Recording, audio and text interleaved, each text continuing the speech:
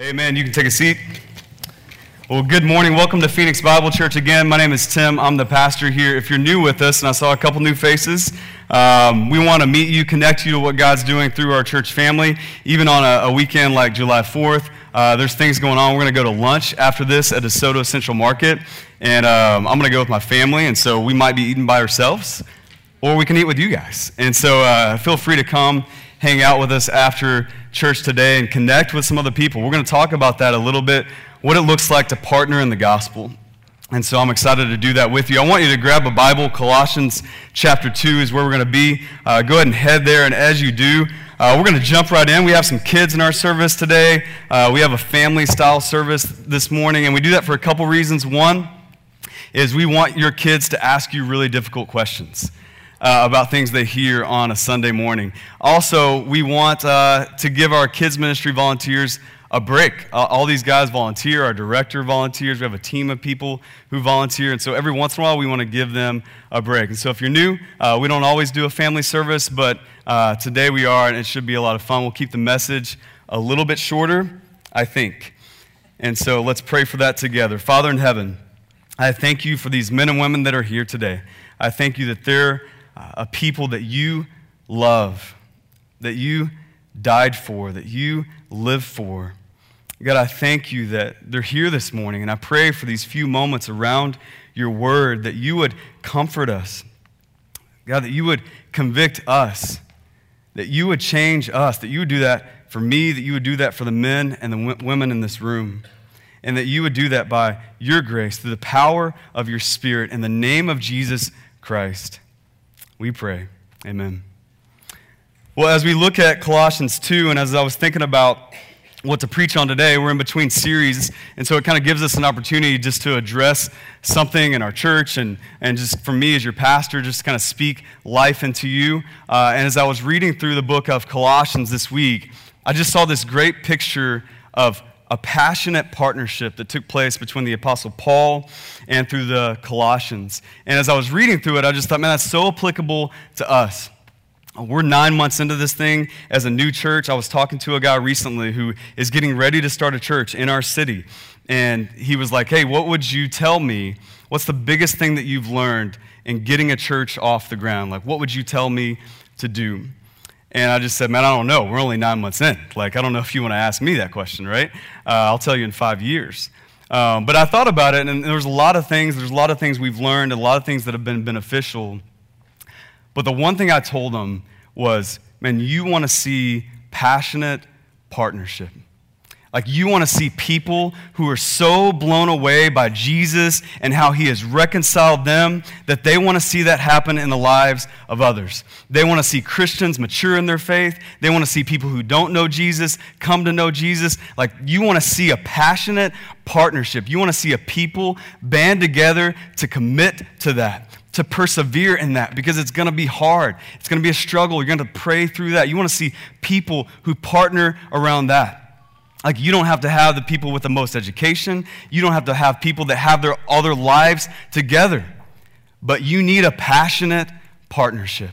If people are apathetic about their faith, about the gospel, it's not going to work, right? And so that's what I told him. And he was like, I'll go try to do that, I guess. How does that happen? You're not, and I'm like, yeah, it's happened in our church these first 9 months. We need more of that to continue as a healthy, sustaining, fruitful church in the mission of God. But that's what I want to talk about this morning and flesh out as we see a picture of what that can look like in Colossians chapter 2. And so look at the verse with me. We'll start in verse 1. It says this: "For I want you to know how great a struggle I have for you and for those at Laodicea and for all who have not seen me face to face." So this is the Apostle Paul, and he uses this word struggle. How great a struggle. It's this idea of contending for. So if you know much about Colossians, a little bit of background, a guy named Epaphras actually started this church and another church in a city called Laodicea. And Paul's never actually met these people face to face.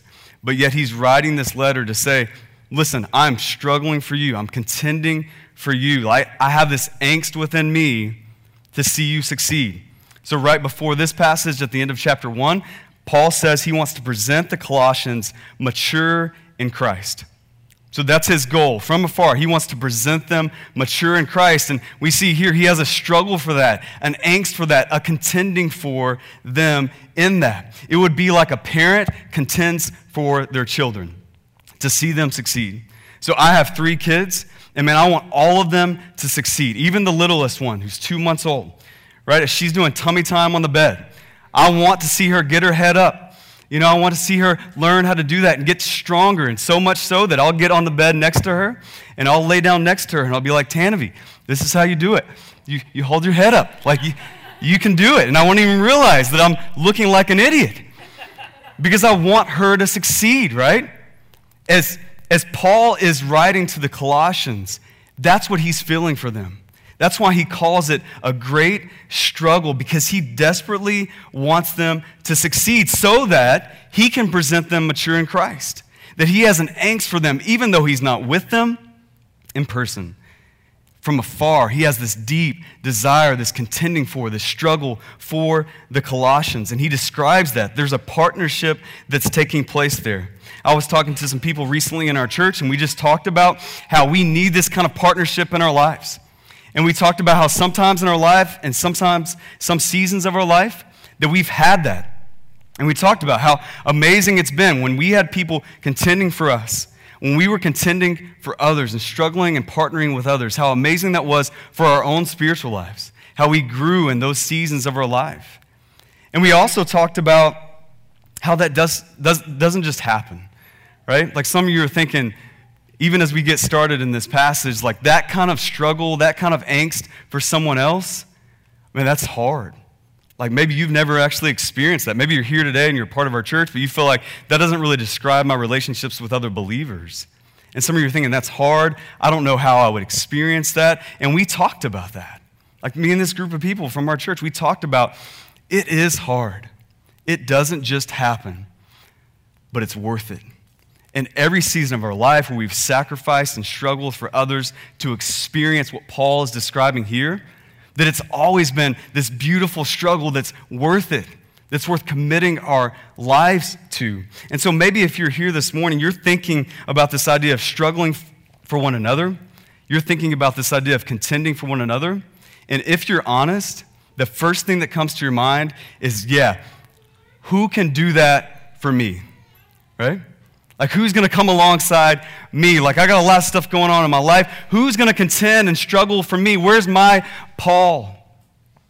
And what I would say to you and challenge you this morning is to wrestle with, as you look at this passage, not who can contend for me, not who can struggle for me, but who can I struggle for? You have the same Holy Spirit that the Apostle Paul had, right? Sometimes we get that confused. We see Paul as superhuman. God definitely did an incredible work through his life. But you have everything you need for life and godliness because you have Jesus, you're in him, and you have the Holy Spirit. And that you would begin, even this morning, to think about who can I contend for? Not just who can do that for me, that we would wrestle with that. And I think most of us, if we look at that, we think, well, Tim, I don't have time. I need to get this in order in my life first. I need to get these finances, this job in order first. Why do we respond that way? Maybe that's how you're thinking right now. Maybe you're already checked out. You're just like, this is great, but I got a lot of stuff going on in my family. I got a lot of stuff going on physically, emotionally. I can't contend for others, have this deep angst, struggle for others to mature in their faith. Maybe that's where you are. Maybe that's what you're thinking. Why do we respond that way? You ever think about that? I think it's because 2 reasons. I think one of them is we think that we'll look stupid. Like we think if we sacrifice for somebody else, if we come alongside somebody else in word or deed to struggle for them in the gospel, that we think, what if they don't receive me? What if that's not reciprocated? And what if I look stupid? The other reason I think we don't do this is we think, as we look at contending for one another, we wonder, like, maybe I'll lose something. Like, I do have all these things in my life, and if I start contending for others, like, maybe I won't have time for myself. Maybe I'll get left hung out to dry. Maybe I won't grow physically, spiritually, emotionally, and maybe everybody else around me will flourish, but I won't because I'm always pouring out for others. And maybe you're thinking about those reasons. I think that's a lot of us in this room. But if you think about it, it's like breathing, right? It's like breathing. If you only inhale, right? If you just inhale over and over, right? What's going to happen?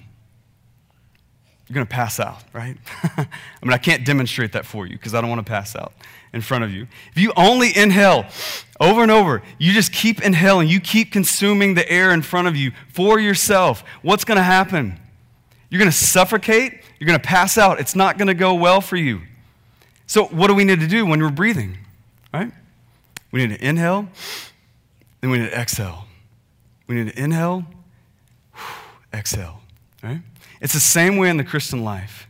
Listen, if you find yourself only inhaling all the time, consuming sermons, notes, podcasts, words, and demonstrations from other people, if you only find yourself inhaling, you will suffocate spiritually. It will not be for your good. You won't lose out by exhaling. That's where you get life. I mean, that's where we get life, as we breathe in physically and we breathe out. We not only get life, we give life, right? That's the way it's designed, and that's spiritually in the community of faith, in the church. That's the way God designed it. That you would struggle for one another, and people would struggle for you. That you would inhale, and you would consume all these things, and you would come to church, and you would listen to great sermons, and you would take notes in the Bible as you read it, and you would listen to podcasts, and other people would come alongside you and bring you a meal when you're struggling. And they would care for you, and they would speak words of encouragement, and they would mentor, and they would disciple you, but it wouldn't stop there, that you would begin to exhale that towards other people in your life. And you won't lose something in that. You'll gain something. You'll get life, and you'll give life, because that's the way God designed it. And that's what Paul is describing here. It's a struggling for one another. The Wall Street Journal, I read an article recently, it talked about how new research suggests that even if you enjoy being by yourself, does anybody enjoy being by themselves? Even if you are that person kind of introverted, even if that's you, that coming alongside others in relationship can extend your life. This is a secular article, has nothing to do with Christianity. But people are saying, man, if you come alongside others, as they come alongside you, that's healthy for you in your life. How much more should a people who have been reconciled by Jesus, because he has struggled on our behalf. He's contended for us. He went to the cross for you. How much more should we see the health and struggling for one another as Christians? How much more should we sacrifice and partner towards that end? So Paul is talking about this struggling.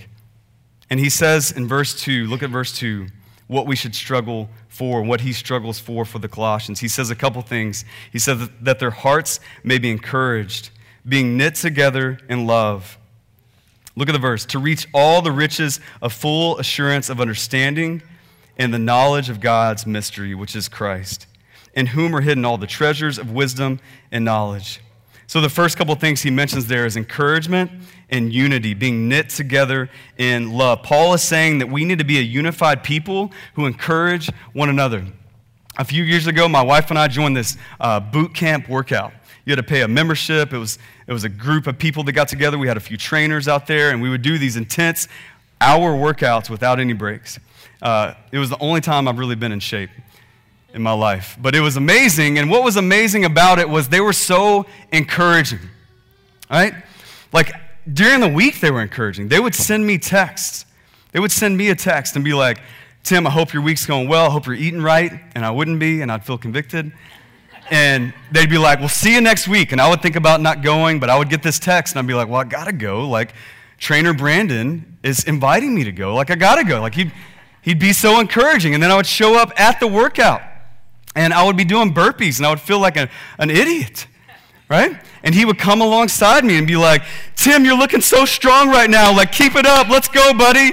And I'm just like, really? I'm strong? Like, I need to work out more often. Like, this is amazing. Like, it was so encouraging. And listen, with kids and work, like, most of the time, my biggest decision is, should I sit down and do nothing, or should I lie down and do nothing? I don't enjoy working out, But in this season, because of these guys being so encouraging, it's transformed my view of physical fitness. Right? I wanted to work out. I wanted to go. I wanted to be a part of this because I was being encouraged, because people were cheering me on, because I knew that people were for me. Listen, as we contend for one another and encourage one another, as we encourage their hearts, as Paul talks about, amazing things happen. And listen, as we look at encouragement, I think for most of us, encouragement feels unnatural. Like maybe some of you have the spiritual gift of encouragement, and so for maybe you, it just comes natural. But I think for most of us, if we think about encouragement, it feels kind of lame, right? Like the only way we think about encouragement is like, great job out there, Jimmy. And we don't think about like how can we do it in a genuine way? Like how does it look in a genuine way? And I think as I thought about it in my life, and as you look at Scripture, man, just simple things can encourage other people as we contend for them. Like listening. Like listening is an art. Like a simple word or phrase, the power of presence, the ministry of presence, just going to encourage somebody by sitting next to them. As I talk to people in our church, people that have connected with us over these last few months, some of you are here in this room, as you tell me, like, as I'm like, why are you here? Like, how did you come to Phoenix Bible Church? And they're always something to the effect of, somebody invited me, maybe I found it online, but when I came and people encouraged me, they invited me to something. Even if it was just to a meal, they invited me to their community group. They spoke a word of encouragement in my life in a hardship. And that's why I'm here today. Like, not the amazing sermons, not like the ways I can gain leadership positions or status in this church. No, man, it was people coming alongside me, struggling for me, and encouraging me in my faith. Somebody in our church I was talking to and meeting with recently, and she was just talking about how everything in her life has fallen apart.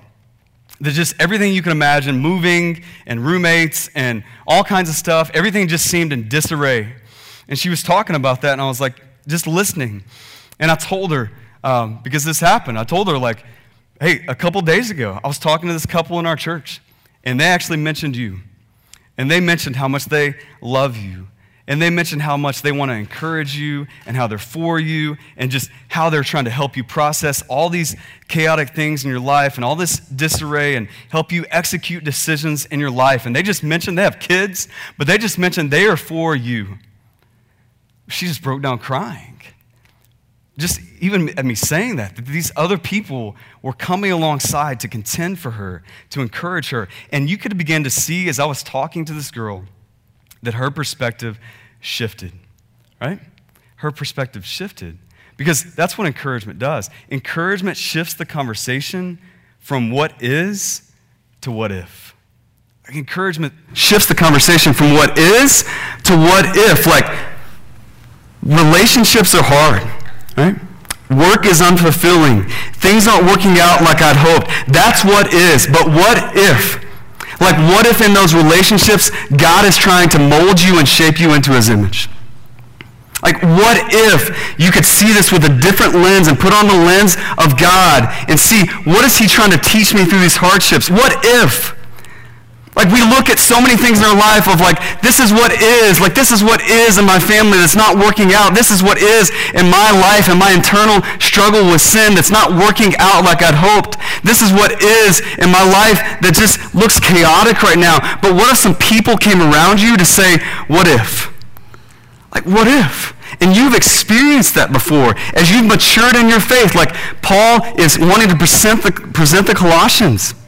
Like, I want to present you, like we should want to present others, mature in our faith in Christ. The biggest way that happens is when we come alongside one another and we say, what if? What if this is happening? And what if you just don't see it right now? And what if your current sacrifice is going to lead to a miracle?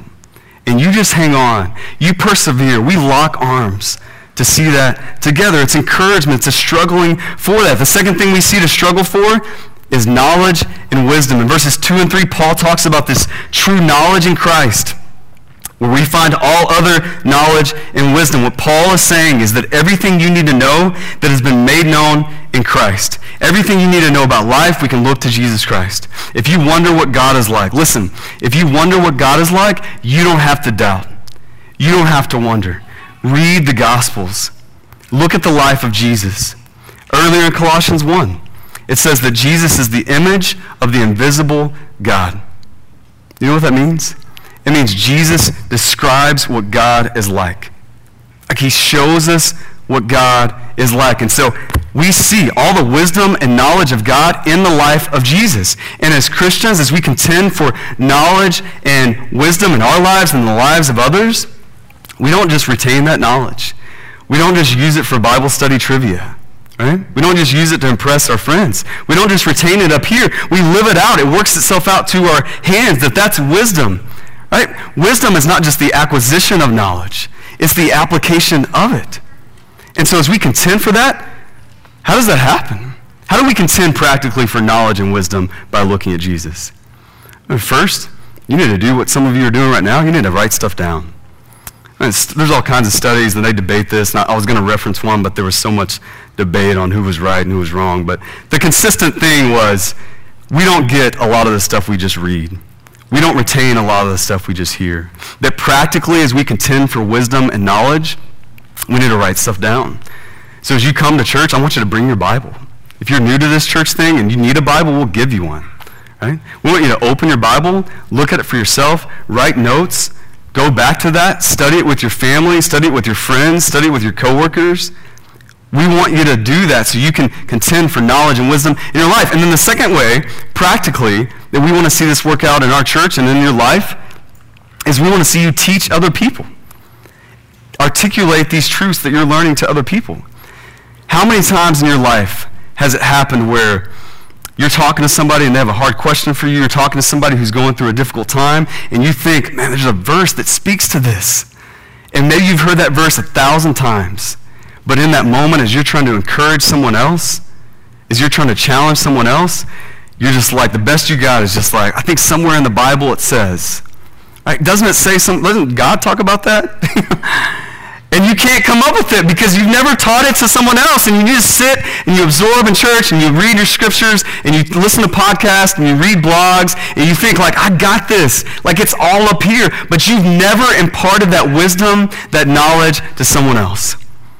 We need to contend for that. We need to impart that and execute that in our relationships with other people. Because if we don't, we can be easily deceived. We can be easily deceived, and that's what Paul says in verse 4. Look at verse 4. Verse 4, it says, I say this, Paul says this, in order that no one may delude you with plausible arguments. What that means is this. When it talks about deluding, it means to deceive. In the original language, it's in the context of a courtroom. It would be like the most stunning, stellar, brilliant lawyers presenting a persuasive argument. And so as I thought about that today, I just thought, man, what is that for us today? What are those stunning, stellar, persuasive arguments that are tempting for us, right? This isn't just things like Jesus is a cucumber. Like you should believe that. That's not what he's talking about here. It's like tempting things that you're plausible, that you would believe, that are persuasive. And as I thought about that in our culture today, I just thought about a few things. The first one, in image and appearance, you will find success. The second one, if you spend all of life chasing after pleasures, you will find joy. The third one, if you compare yourself to others and long after acceptance, you'll be fulfilled. And how many times do we see those arguments play out in our life and we buy in? Like we give in to that. I mean, it's like fast food commercials. I'm a sucker for fast food commercials, specifically Taco Bell. I know it's disgusting, I'm sorry. But I'll see a Taco Bell commercial and their latest entree, and I'll just go to Jay and I'll be like, we got to go. Pack the kids up. We got to go try that thing out, right? I'm like, how do they shape a cheese Dorito chip into a taco? I mean, that's just beautiful. How does that happen, right? And so we'll go to Taco Bell, and what happens, right? I go up to order, and I order it, and I'm really excited, and they bring it out, and it just looks like something's out of a squirt gun, right? And it's disgusting, right? And it's deceptive and as alluring it looked like on TV. It doesn't look like that in person, right? You've known this if you went to Taco Bell, right? It doesn't happen that way. Listen, as you look at your life, as you look at the lives of others, every morning when you wake up, there are things that deceive you. Right? As you watch the news, as you watch Good Morning America, as you listen to the radio, as thoughts go through your own head from your sinful flesh, you can be deceived. And they will be alluring, tempting thoughts. There'll be thoughts like, man, if you just commit this act of lust, man, it's going to bring pleasure and it's going to bring some escape and provide some rest for you. If you just look at your Facebook news feed and you think, man, I just want to compare myself to other people and look how great their vacation is and look how great their house is and look how great their life is, and you begin to compare yourself to others, it feels right, and you can be deceived. As you go out and you talk with your coworkers and it seems so easy to slip into gossip and slander, and you just think, well, they're talking about it like I had to give my opinion. I mean, lying's a sin. I can't lie, so they asked me, and so I began to join in this gossip, and it seems right at the time. It seems good, and it seems awesome, and you want to go try it, like the latest entree at Taco Bell, and it's deceiving. Right? It's not going to look like it did on TV. It's not going to turn out the way you thought. It's a plausible argument that you can be deceived by, and listen, you are hit with this every single day. What is that for you? What is that for you? You need to think about that. You need to think about, how am I tempted by plausible arguments? And how can I combat that with the knowledge and the wisdom of Jesus?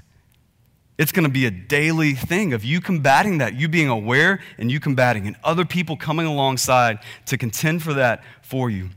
What is that for you? I know for me right now, it's success and stability. That when I go throughout my week, I find myself thinking and talking to my wife and talking to other people of just like, man, if we could just get a permanent facility as a church, then we'd be successful. Then all these things would shake out. I mean, this morning, we couldn't find our community group board.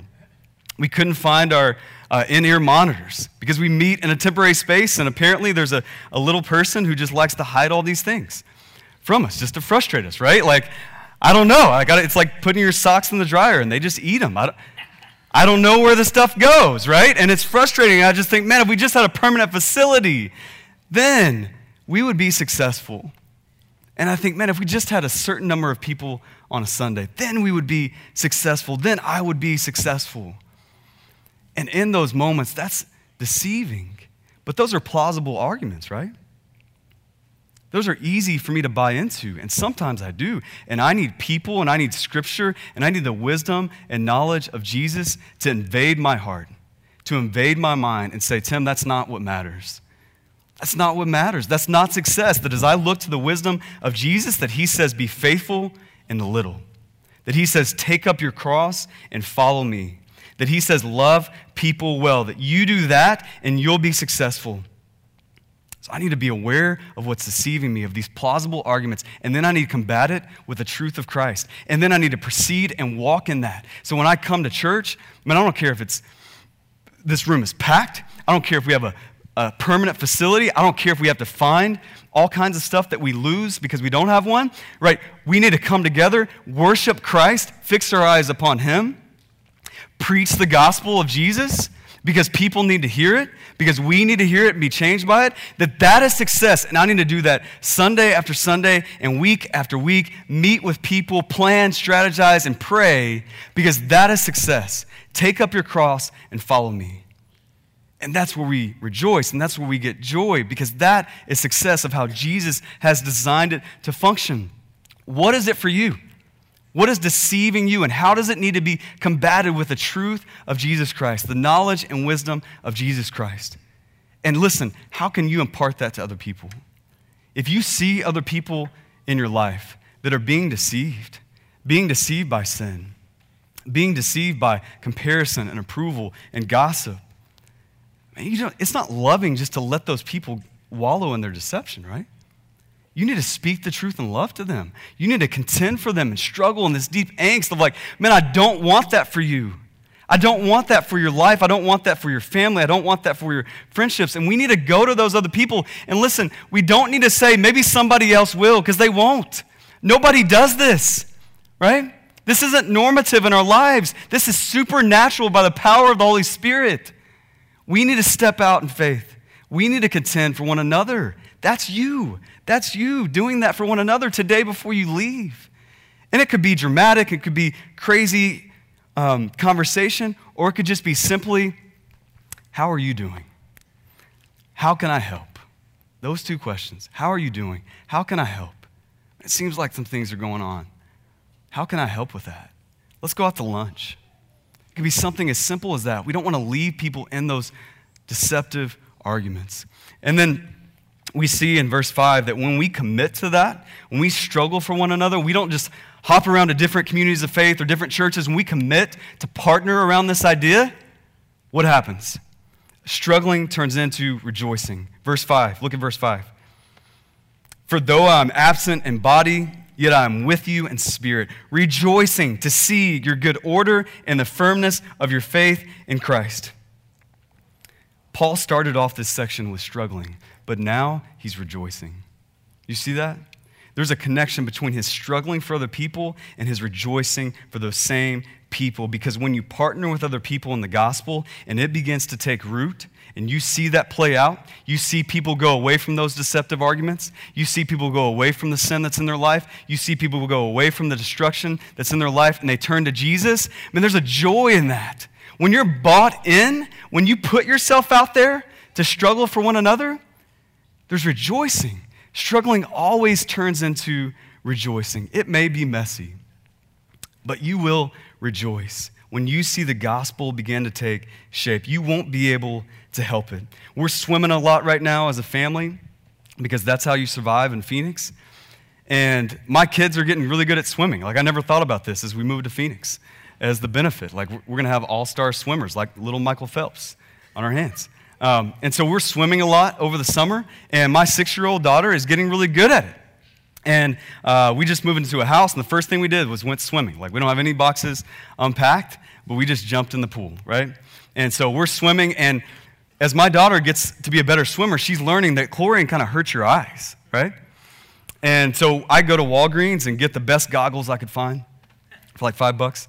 And I buy these goggles for our whole family, and we come and we put them on, and there's nothing fancy. They're just Walgreens goggles, and we put these goggles on, and my daughter and I jump in the pool, and we like to swim across one another under the water. And listen, with these goggles, you can see everything.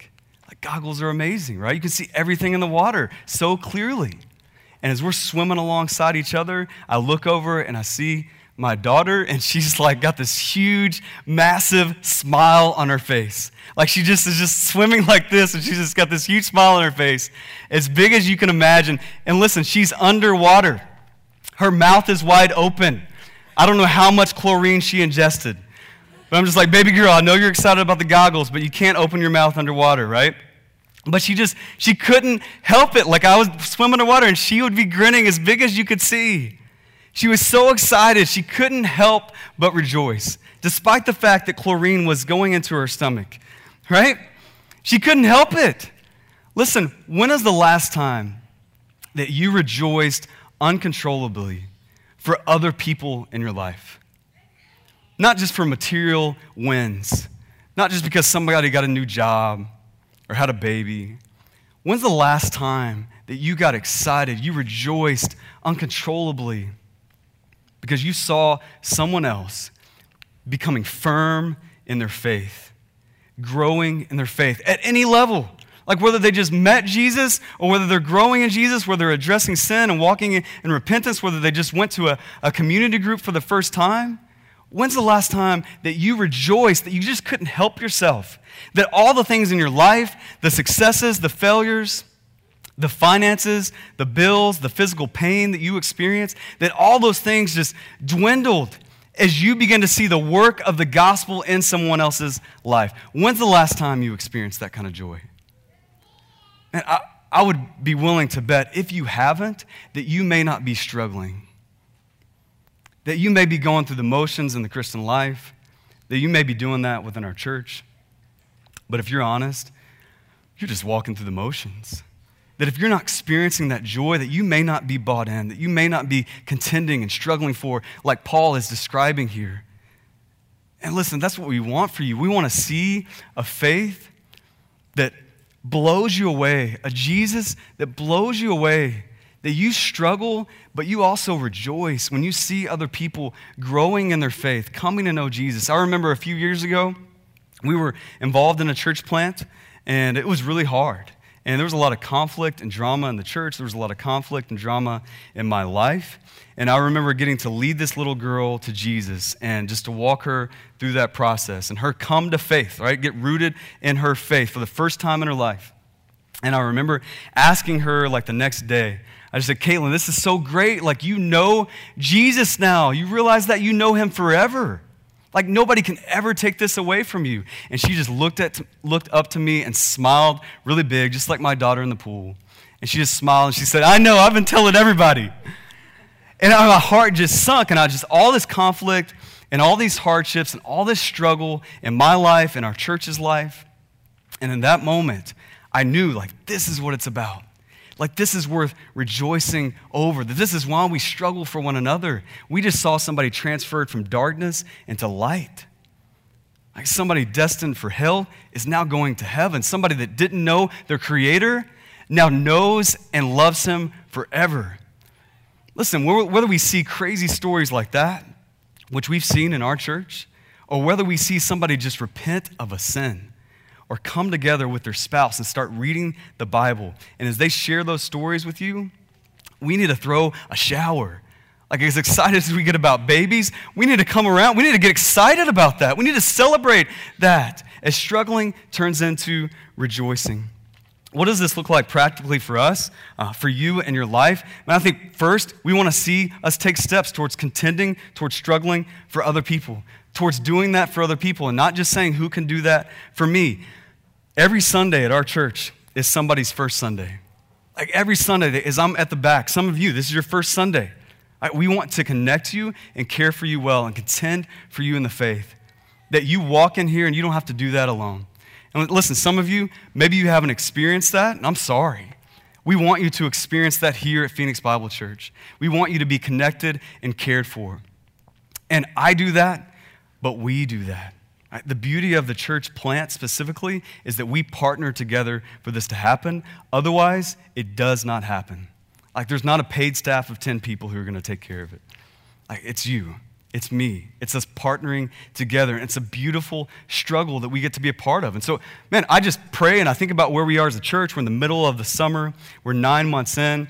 We're kind of laying low right now. We're doing some leadership training. And as I think about how do we want to develop people now that we have some time to talk about this, I think about, what if we had a church where a part of our culture was when somebody walked in new, that a lot of people went and talked to them, that people had to complain to me of like, man, your people are way too friendly. Like, you need to talk to them about that. Like, I would love to have that problem. And listen, not just because we want our church to grow, but because we have seen Jesus struggle for us, that other people have struggled for you, and we want to do that for others. Because ultimately it leads to rejoicing. It's a beautiful picture of passionate partnership, that we don't just inhale, but we exhale. We don't just consume. Listen, there's lots of churches where you can do that. There's lots of those. We didn't plant a church so people could come and inhale and receive great teaching and be fed. Like, that's part of it. But that's not why we're here. There's way more churches in Phoenix that do that. We don't need another one of those. If that's what we're going to be about, we need to close the doors. If we're just inhaling, why do we need to plant a church? There's lots of those already. The reason we're planting a church is because we want to inhale and we want to exhale. And we want to see that take shape in our church, in these walls, but in our community, in our city. As we demonstrate and declare the gospel, as we partner and pray and persevere in this, that we see that begin to take shape. That's why we're planting Phoenix Bible Church. That's why you're here, I hope. That's why I'm here. When we look at the life of our church, when we look at our lives and our relationships with God, we want to see this grand, redemptive story of Jesus through this church that he's writing in this city. And it's just the beginning. We're 9 months in. It's just the beginning of him writing this story. And what if we began to contend for one another, to struggle for one another, to say, man, I'm blown away by Jesus and what he's done in my life, that I'm going to do that in others' lives. What if we began to do that? And I think that would be a church you would want to be a part of. I think that would be a church you would want to invite others into. Is to say, man, they don't have it all figured out. It's messy. Sometimes we lose in-ear monitors, right? But these are a people who love Jesus, who want to lead other people to Jesus, and we want to commit our lives to that. Man, as a church plant, a new church getting started, you are part of a miraculous work of God. Like, I hope you see that. And maybe you're new and you're just like, somebody just brought me today and I just came for the coffee. You need to know you're a part of a miraculous work of God. As we struggle for one another, that's not normal. As we contend for one another in the faith, to see others mature in the faith, people go from not knowing Jesus to knowing him. People go from stagnant in their faith to maturing in their faith. This is the mission of God, the grand story of God redeeming all of mankind. It's happening here. And we want to see more of that. And I hope you want to be a part of that. I hope you want to partner in that and persevere in that and pray in that. I'm excited about what God is going to continue to do in our church as that happens. I just want to close with this. There's a couple in our church, and they came for the first time on Easter. And they came because we sent out a mailer and we posted something on Facebook. And they were just like, man, maybe we'll check this thing out. And I talked to them on Easter. And I was like, hey, how'd you find our church? And they were like, Facebook, this thing came in the mail, and we just thought we'd come check it out. And I'm like, okay, is this something you're familiar with? Like, church, is that something you grew up around? And they're like, no. In fact, we haven't been in church in years. We've been in Phoenix, and our lives are just not working out like we thought. And so they showed up on Easter. Since Easter, they've missed one Sunday, and it's because they had a baby. Right? That's more committed than 90% of Christians in America, right?